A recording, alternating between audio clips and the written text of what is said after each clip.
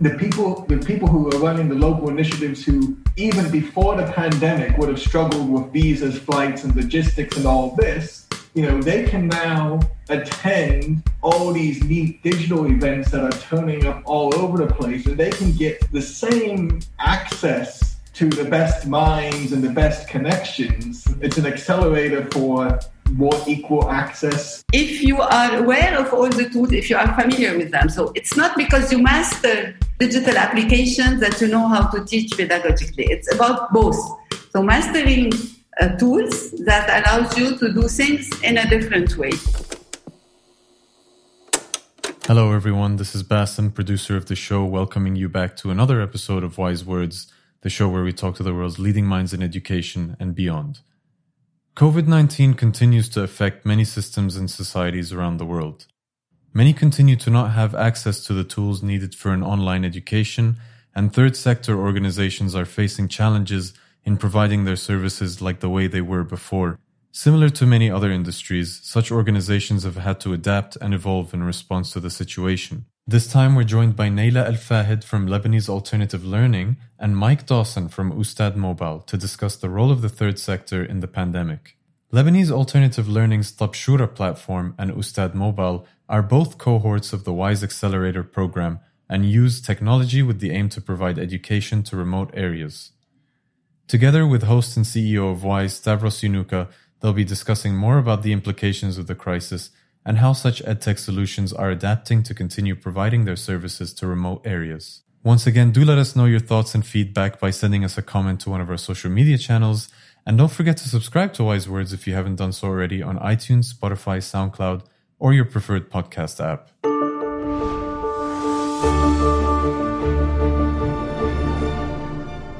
Hello, everyone. This is Stavros Yanuka, Chief Executive of WISE, welcoming you back for another live episode of WISE Words. My guests today are Naila Al-Fahid and Mike Dawson. They are respectively the founders and CEOs of Tabshura and Ustad. Mike, Naila, welcome to WISE Words. Thank you, Stavros. Thank you. To be. I usually start these sort of lockdown episodes by, first of all, just asking each of you to briefly introduce yourselves and your work, and then just tell us a little bit about how you're doing during these unusual times. Okay, so I'm Naila Al-Fahid. I'm the co-founder of Lebanese Alternative Learning and the CEO. And so LAL is an educational technology NGO that works mainly on the design and deployment of Tabshura platform. So Tabshura is our main project.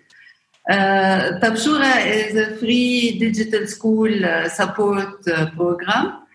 It's coupled with offline solution, Tabshura in a Box. This is how we met Mike formally. We have a low-cost, easy-to-use boxes that got us visibility and awards. But what is really particular about the work of Tabshura is the content, is combining the offline solutions with content creation, the content creation part. And also the fact that Tabshura responds to specific local needs and align with official Lebanese curriculum, with the local curriculum. So unlike many other NGO,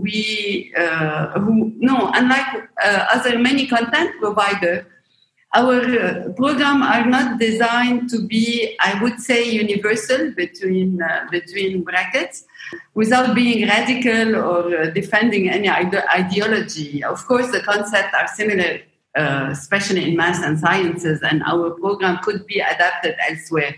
But this was not our objective. Our objective was really working as educators and working with the field.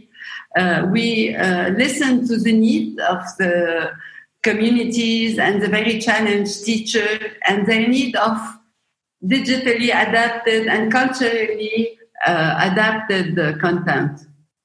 And in fact, being part of the WISE Accelerator helped us in going further with this idea. Because as working with our mentor, we developed another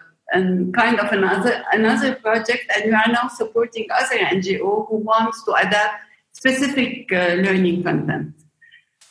Thank you so much for having us. We're honored by the company that we're in now.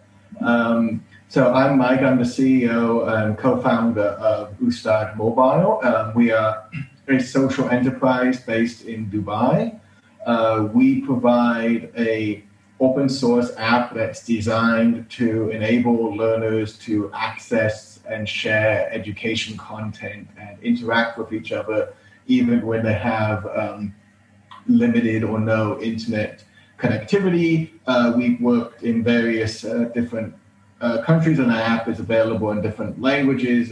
We have had use cases in Afghanistan, Bangladesh, Kenya. We also have an attendance a program for teachers to track attendance digitally in Lebanon, which was started under the National Rescue Committee. I originally got involved in this by virtue of making a typing mistake, which put me on a plane going to Afghanistan in 2005. Say a little bit about that. When I was in university, I was looking for summer internships, and I made a typing mistake with the normal application form, and it got lost. So my application wasn't considered, so I had to look for alternative destinations. And that's where I found a program to set up an International Student Society in Afghanistan. So I went to Afghanistan for the first time in 2005, went back, started a company that got involved in doing education technology projects in Kabul, and stayed there for 8 years and dropped out of university. And Ustad Mobile was sort of an extension of that time and that company, and sort of applying a lot of what we learned, more broadly. So I guess being locked down in a building is not that much of a new experience to me. I guess the new experience is that everybody else is also locked in. So, there are worse places to be. And I'm very grateful that our work is both possible to do remotely. A lot of people, you cannot do their job remotely. You cannot repair a bike over Skype. We're grateful also that some of what we're doing hopefully is helping to mitigate some of the impact of this virus. Thanks, Mike. Now, both of you, your organizations and your platforms work with displaced populations or populations that are under considerable duress. Do you want to say a little bit about how the pandemic has sort of impacted your operations and also the target populations that you're trying to serve? Naila, let's start with you again. I would say that first, the pandemic highlighted the gap that we were targeting, providing free educational digital support programs. So it highlighted the gap between privileged community accessing privileged school and underprivileged community not being able to have remote teaching and support. And so this was the first thing we tried to address by providing offline solution, and it also underlined the importance of teacher professional development. So it's not enough to have the technology; it's how you use the technology appropriately, and we decided to add to our programs that were mainly supporting students, and now we are adding to our program remote pedagogy courses, guide for distance teaching and learning, doing remote capacity with facilitators, and trying to find a cheap offline solution to allow students in every remote area of Lebanon to access education. And I have to say we succeeded in some of those projects. We have more challenges in others. Do you want to say a little bit about what has been particularly challenging? So we have offline solution, but the offline solution works in a group. So the challenge was now we have individual people living with their family. So how to get internet and devices to them. So we found that the phone, and everybody knows that, so the phone is the most used devices. And we worked to upgrade our system to allow phone to download content from centers that we will be providing with boxes. So people can come, download some of the content, work offline, come back, upload, download content. So it's a process. We started that. So it's a process, and I think we will be ready for the next school year to have this in place with the help of many other partners, funders, and the community.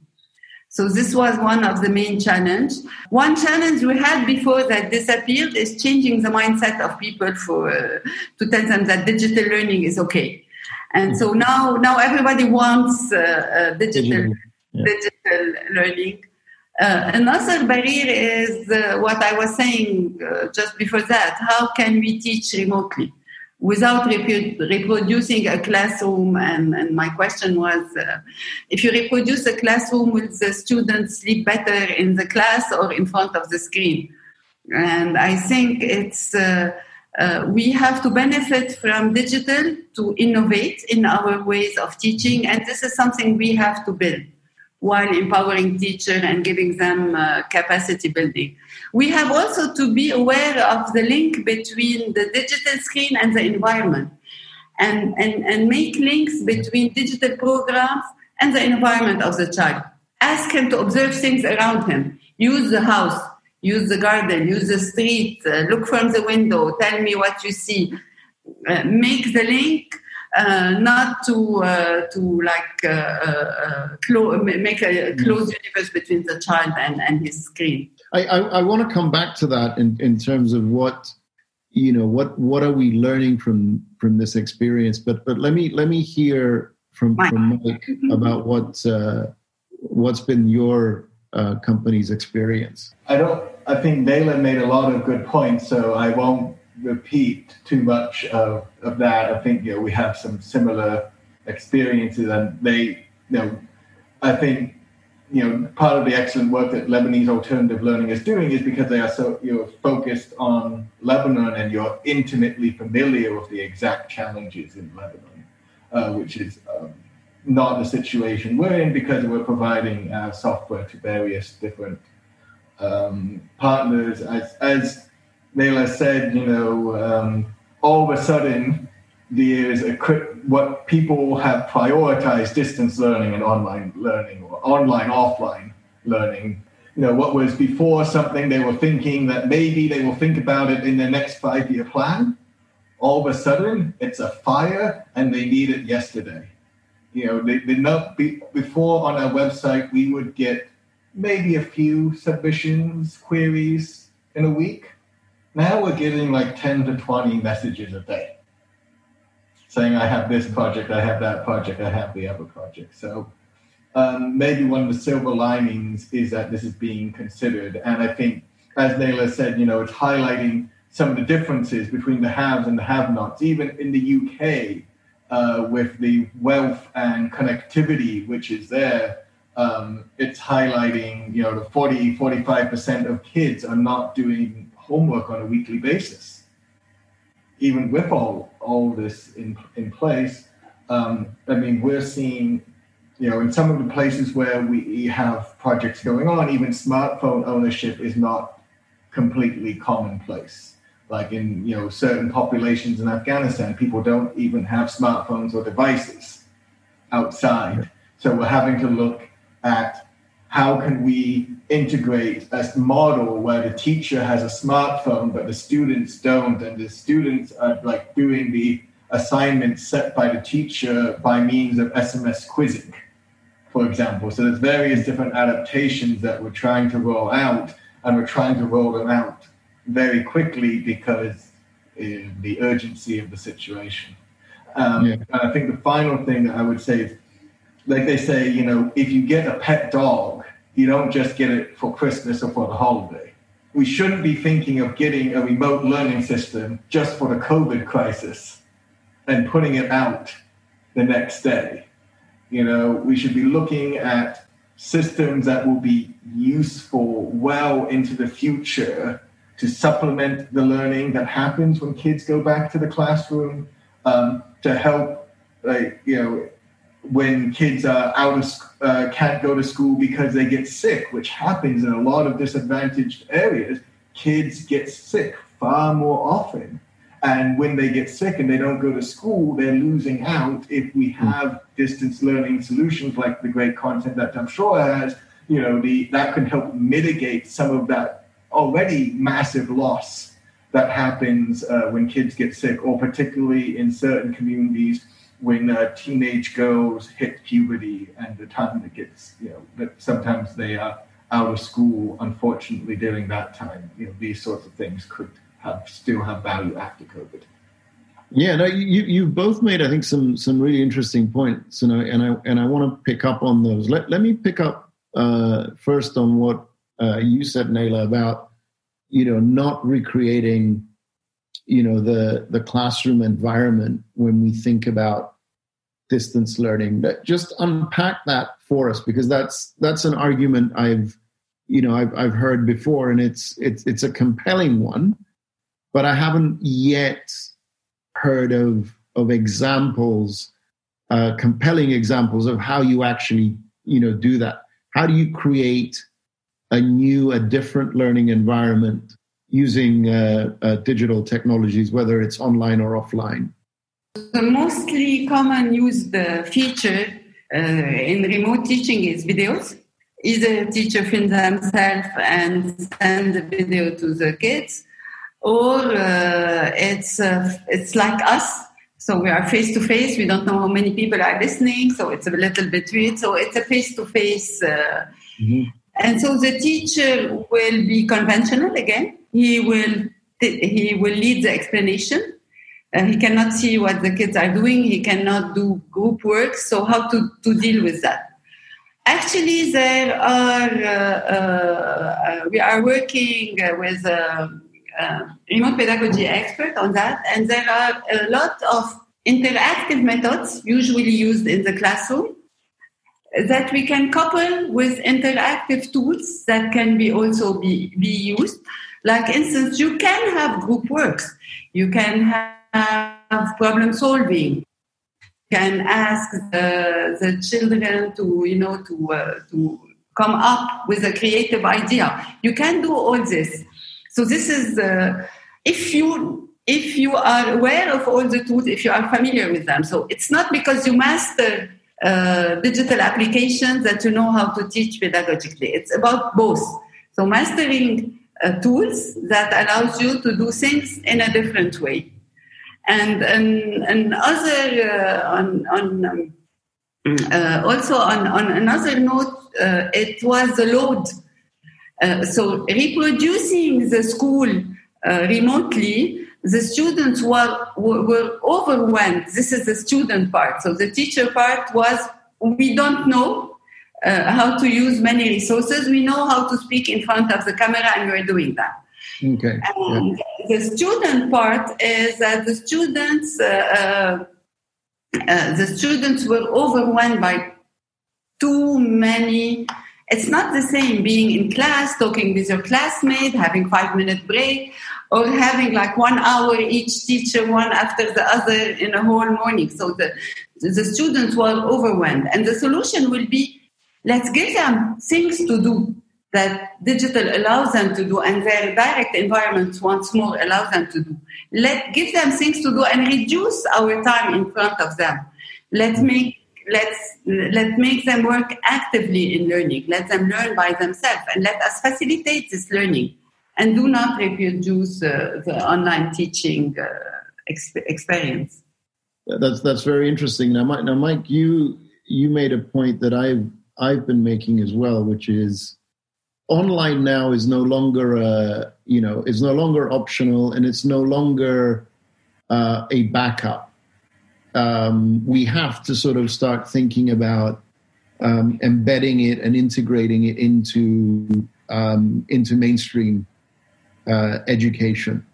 And I think you made a really interesting point when you gave the example of children who may be unwell and can't go to school. And I think one of the things that's going to end up happening coming out of this pandemic is actually, the whole idea of, suck it up and go to school just because, you've got the sniffles or you're not feeling well. That's out the window. Now, we're going to be a lot more conscious about our sort of just basic state of health, and whether we should be exposing other people to whatever it is that we're carrying. And so this idea, I think, of having an alternative, almost a system running in parallel, I think is quite compelling. Do you want to just? I'd love to hear your thoughts on this, and whether you're seeing sort of examples of how that is playing out at the moment. So I think it's interesting, and maybe Nayla's seeing something similar. Like, for example, the organizations that already had some kind of distance learning thing in place, and this is across contexts and across income brackets as well. A school that was already using Tabshora, where the children were already familiar with it, where the teachers were already familiar with it, were probably more ready to deal with this. Yeah. And then it was just a question of how do we, manage the technicalities around access and getting the content. Whereas those who had really never had such a system in place were much more taken aback. Like one of our clients, Voluntary Service Overseas, which is a UK NGO, we provide them with a rebranded learning management system. So when COVID-19 comes along, they made some special resources. They clicked the upload button. They knew what they were doing. This was already embedded in their projects in Bangladesh and other places, and they were ready to go with this. Whereas organizations who didn't have anything in place, they're still struggling to figure out the plan is to make a plan. Well, I sometimes hear the refrain, well, we need to evaluate the evidence and see what works. And I think to myself, if your house was on fire, would you insist on a randomized control trial before you applied water to the fire? Now is not the time to get involved in the exact intricacies of demanding huge evidence burdens on the exact change. And also, now is the time to look at the evidence we already have. We already know from randomized control trials that Khan Academy maths and science content is effective for teachers and students. Now, how can you make the argument that this content is going to be 10 times less effective because you're using it on a mobile phone offline instead of using it online on the Khan Academy website? Do we stop for 2 years to run a pilot to come up with a paper to prove that? This doesn't make sense to me. And I think the classrooms that were already having systems in place, like here locally in Dubai, everybody was already using Google Classroom and Blackboard and everything else. So It wasn't that much of an adaptation to start using it from your home computer instead of your computer in the classroom.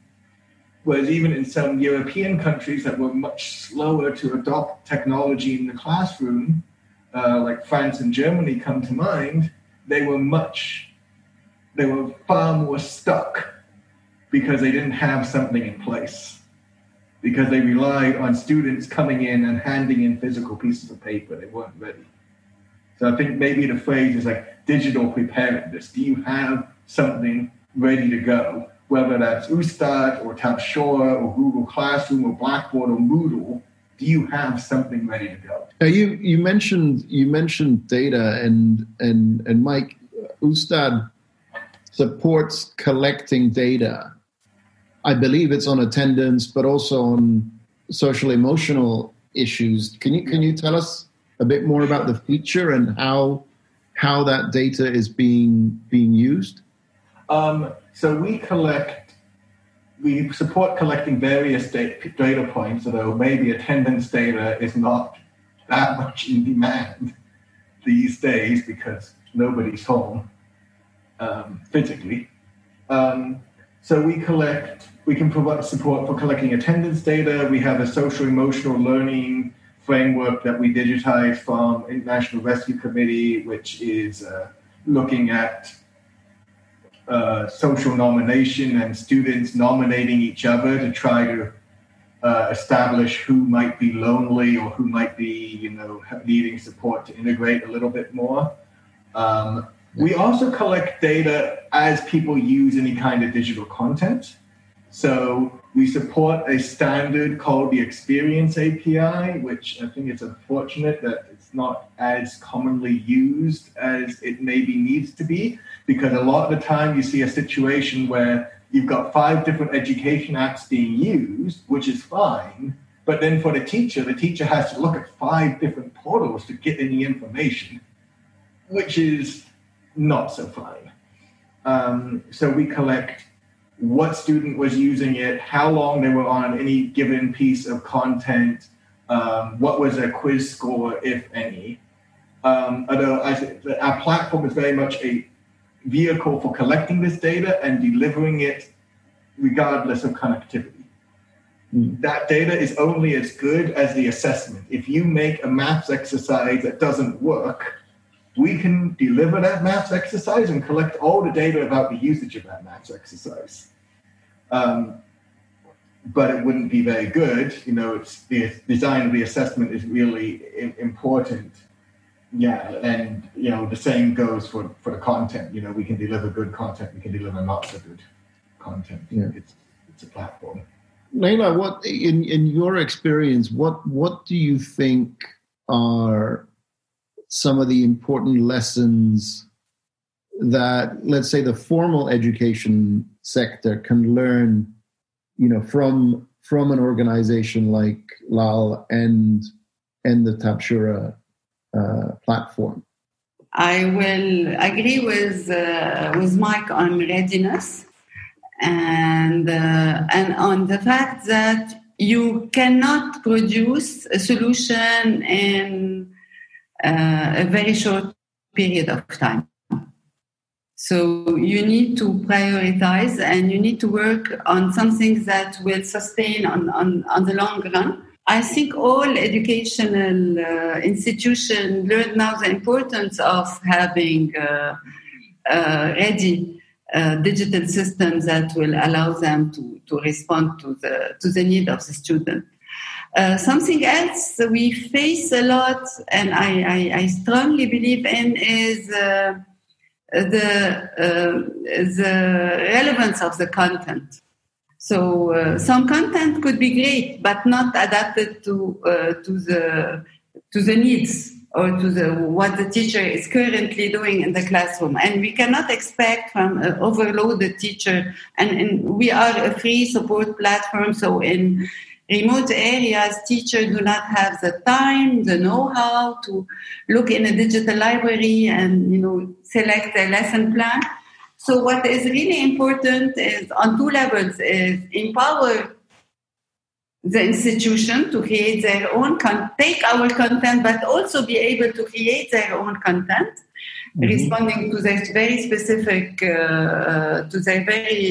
specific need, and help them with a solution, to do that, to implement that.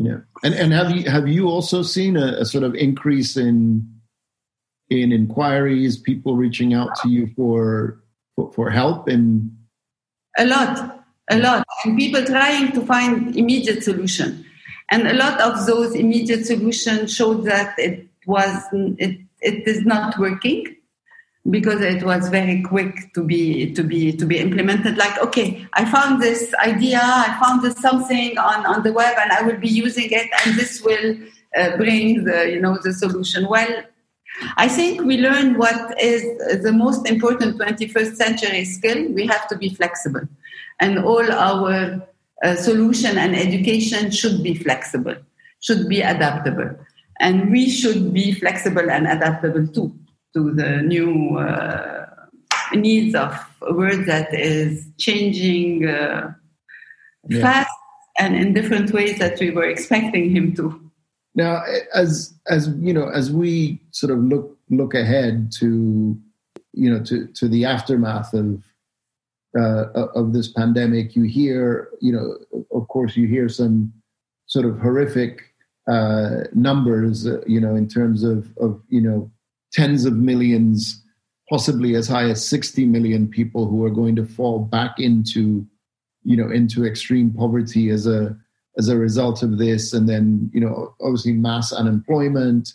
There's a lot of sort of doom and gloom out there. I mean, I guess, I'm trying to sort of inject perhaps a note of optimism here, but how ready do you think we are, at least from a sort of education standpoint, to deal with this kind of disruption and dislocation, which will have sort of longer term consequences than the sort of immediate aftermath of the pandemic? And Nayla, maybe let me start with you, because you're in a country that is, I mean, I don't think I'd be offending anyone by saying that it's kind of perennially almost in crisis, but it's also incredibly resilient and resourceful as well. So maybe let me start with you and just get your thoughts on all of that. I think resilience is elasticity. You can be resilient, but at a point it will break. So I think we are on this point of soon breaking. I think what I just said, we have, when we work on programs, we have to make sure we are working on skills, flexibility, adaptation, analytical skills that will help the students adapt to the new situation. And my other answer, and what is now happening, is encourage local initiatives.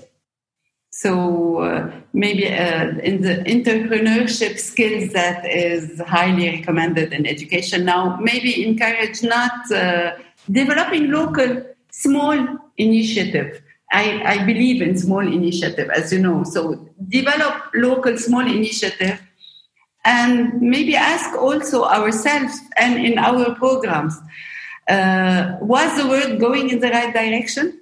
Is overproduction a solution? Should we have more money?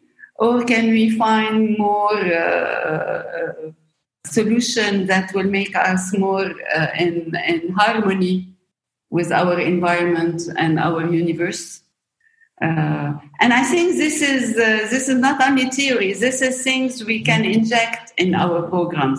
This is skills we can inject in our students. We can pass to our students, but by making them think. And I think this is very important. Analytical skill, empower the autonomous mind, think autonomously, have their own opinion, respect their own opinion, respect different others' opinion, and find solutions that are not classical, but that could respond to need. And this, in our problem-solving approaches, we can implement those kind of problems.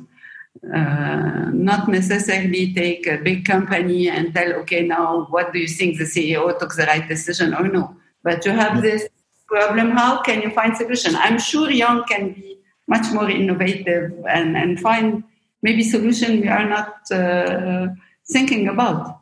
Thank you for that, Nayla. And Mike, let me turn to you and pose that question. I mean, you're also working in challenging contexts, and you may have ended up in Afghanistan in 2005 as a result of a sort of accident, but you stuck with it. I mean, it's 15 years working again in a context where you I'm sure you've had your fair share of disappointment and doubts as to whether what you're doing is actually making a difference. So again, what made you stick with Ustad, and your other ventures.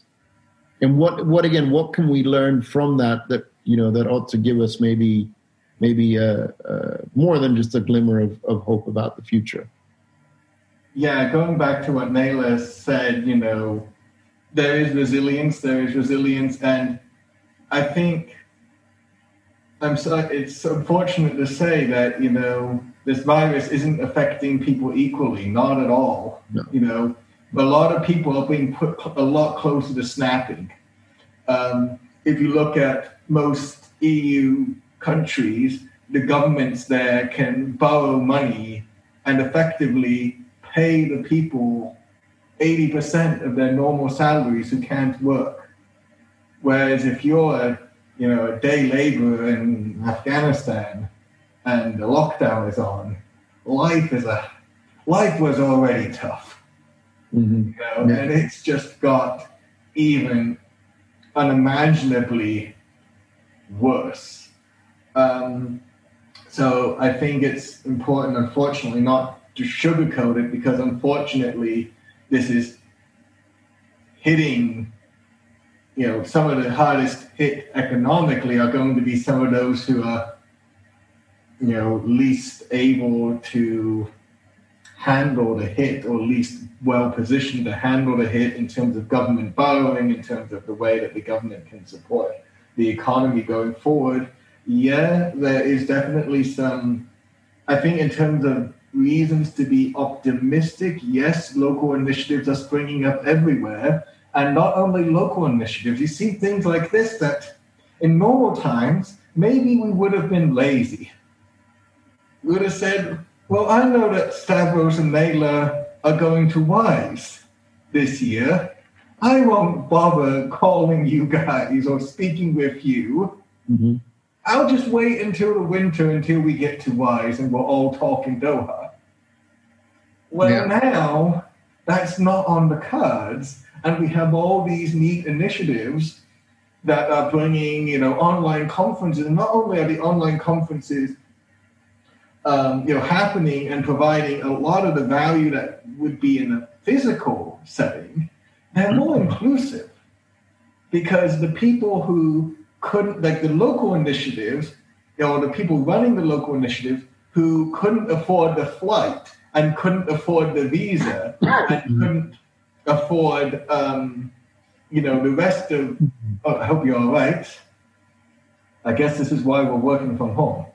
The people who are running the local initiatives who, even before the pandemic, would have struggled with visas, flights, and logistics and all this, they can now attend all these neat digital events that are turning up all over the place, and they can get the same access to the best minds and the best connections, even though, physical travel would have been, problematic for them without the pandemic. And I think it's an accelerator for, let's say, more equal access with lower carbon footprint to events. And it's also an accelerator for connecting, to different contexts that, maybe need extra, I wouldn't say skills input, but, we can all learn from our own local initiatives. And now that we're not just waiting to meet up, we're much more likely to, go ahead and do things without physically meeting, and not wait and just, get on a conference call and move something and share knowledge. So I think that could help local initiatives, and hopefully all, governments are going to think about how they are digitally ready, because the virus isn't just going to vanish overnight. The situation is fluid. Schools are going off, schools are going on, and they're going off again. So we have to be ready, as Naila said, to be much more flexible in the future. And if we are ready for that, that will help us in the post-COVID world, and it will help us deal with routine illness and stuff like this as well. Well, thank you both for that. Before we close off, let me just ask each of you to tell us a little bit about what's next for each of your initiatives. I think the first phase will be, I would say, listening. this is also a skill we have lost. Maybe if we have listened more, we would have, projected things that could happen or are happening. And collaborating. So, of course, growing, I won't go into, we want to grow our program, complete our resources, help more students, help more teachers. This is, of course, what we want to do. But we are adding to this a lesson that we have learned. So we will be listening even more to the needs, listening even more to the field. And we something that is very important to me, particularly, is we in all those discussions around being local, supporting local people. I think the local will be one of the answers, especially in small country like ours. I think also developing more culturally adapted content, be it music, arts, literature, history, because I think the globalization of education could be a threat to those cultures, to those small cultures who do not have the money of the big nation to expand. So I think this will be also one of our main focus, is to listen once more to our culture, listen within, listen to our deep culture, listen to our different component of the society, and try to make this survive into digital. Yeah, this situation has certainly accelerated our work, and as you said, were the times that we thought, is this really worth it? Well, now is a time that we realize this is really worth it. We really have to buckle down and do even more. So we're trying to, enhance the functionalities that we're providing. As Naila alluded to, we're listening to what people need. We're really excited. Hopefully, inshallah, around the end of next week, we have a new feature set coming that supports allowing teachers to assign content offline, remotely, and then, allowing the teachers to see the progress of that content as students go through it. So like a Google Classroom, that kind of functionality that doesn't need that very much, if any, internet access. So we're excited about being able to roll those out. We have a nationwide deployment together with the Ministry of Education and UNICEF, not in Afghanistan, but in the region, which is very exciting, which will go out. So there's a lot of expanding use cases. And, we're a 5-person organization. We're also small, but we see that, we have created tools that apparently have eluded organizations that had millions of dollars to do the same things that we have done for much smaller sums. So we're hoping to see, greater adoption, and we're also hoping to involve more people in the development. We're an open source project, so we're hoping to start a community so that instead of us just being the universal people who are pushing software and we're the only ones building and creating, we want this to be a more collaborative thing between different organizations, different developers in different places, having a more collaborative direction for the software. Well, thank you, Mike. And I want to thank you both for coming on to Wise Words and sharing your thoughts, experiences, and ideas with us. And I want to thank, of course, the audience for listening to us. It's actually from a Wise standpoint, this the availability of this format has been something of a blessing for us, given that a lot of what we did in the past relied on these face-to-face interactions and bringing people together. And I have to say that what you said, Mike, about the digital being a lot more accessible and inclusive, I think is something that we have learned through this process. So again, thank you both for being part of Wise Words. And thank you to folks from around the world who have logged in to listen to us. And there you have it. Many thanks to Mike Dawson and Naila Al-Fahid for joining us in this discussion, and thank you for tuning in. Once again, if you liked this episode, don't forget to let us know by reaching out to us on our social media channels and let us know what you think. All the links for that are in the description. And be sure to subscribe to the podcast if you want more from Wise Words. Thanks for tuning in and looking forward to having you here next time.